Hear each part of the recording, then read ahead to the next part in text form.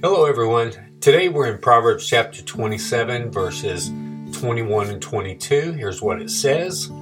The crucible is for silver and the furnace is for gold, and a man is tested by his praise.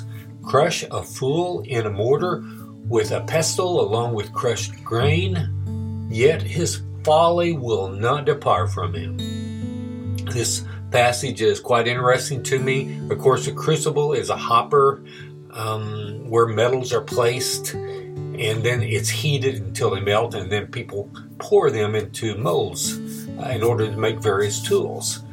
For example, hunters use this process to make bullets, and fishermen do the same to make weights.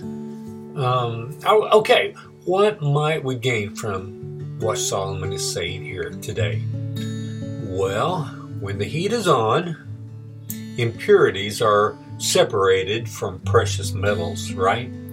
And that makes them worth something when they were actually of no use before they were placed into the furnace or the crucible. And I think this is the parallel that applies to us spiritually in our life. Troubles and trials have a potential to make us more pure, more holy, and in tune with the Lord. And we saw this on a national scale, I think on 9/11. After the terrorist attack, the U.S. found itself in a kind of a crucible. People were scared, and many turned to the Lord. And a lot of the churches were full, packed with people. So brokenness does point us to the Lord. So as he often does, Solomon adds something to this truth that I would never expect. He says a man is tested by his praise. And I would have thought a man is tested by his troubles, right? As we said, when the heat is on, when he's in the crucible. So I think there's truth in that, but the test can begin long before the trouble arrives. As gold and silver, even before they are put into the crucible with their impurities, still they stir up lust and they stir up greed, don't they? Then they're sent to the fire and the impurities can be removed.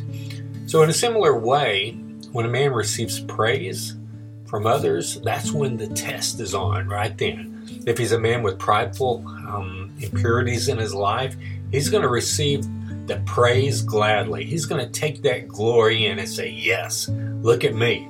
His lust is for popularity, right? And that's going to cause him to fail the test. And what does Solomon say about pride? We find it all through the Bible. Proverbs 16:18 says, pride goes before destruction, and a haughty spirit before a fall. So this is a common theme throughout the Bible. When David faced prideful Goliath, who fell, right? Remember King Nebuchadnezzar. Let me just read a passage about Nebuchadnezzar that I love. We can see this oh so clearly. Then I'll close. Daniel 4:28 says this, beginning there. All this came upon King Nebuchadnezzar. At the end of 12 months, he was walking on the roof of the royal palace of Babylon. And the king answered and said, is not this great Babylon, which I have built by my mighty power as a royal residence and for the glory of my majesty? While the words were still in the king's mouth, there fell a voice from heaven. O King Nebuchadnezzar, to you it is spoken. The kingdom has departed from you, and you shall be driven from among men, and your dwelling shall be with the beasts of the field. And you shall be made to eat grass like an ox. And 7 periods of time shall pass over you until you know that the Most High rules the kingdom of men and gives it to whom he will. Immediately the word was fulfilled against Nebuchadnezzar. So Nebuchadnezzar went right into the crucible, didn't he? After he was prideful. God had really blessed him in many ways, and he had a lot of glory, but he claimed it for himself. And so what did that crucible and that furnace of affliction do to Nebuchadnezzar? It might have changed some people in different ways. But let's read on, beginning in verse 34.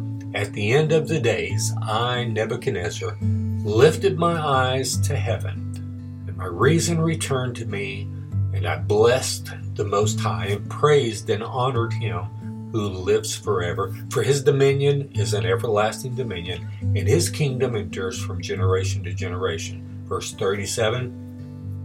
Now I, Nebuchadnezzar, praise and extol and honor the King of heaven, for all his works are right, and his ways are just, and those who walk in pride he is able to humble.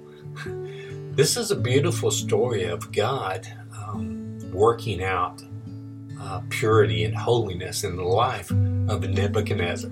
So yes, Solomon is right. A man is tested by his praise. For some, the praise and the crucible that follows brings humility and holiness, like Nebuchadnezzar.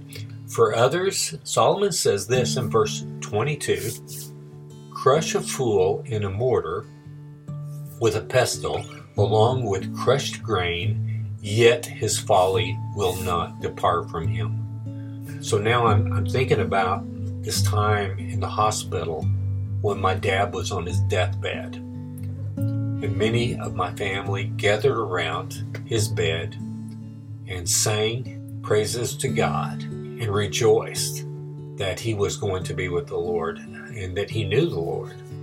And just around the same time, in the hall of the hospital, we met a man whose father was also near death.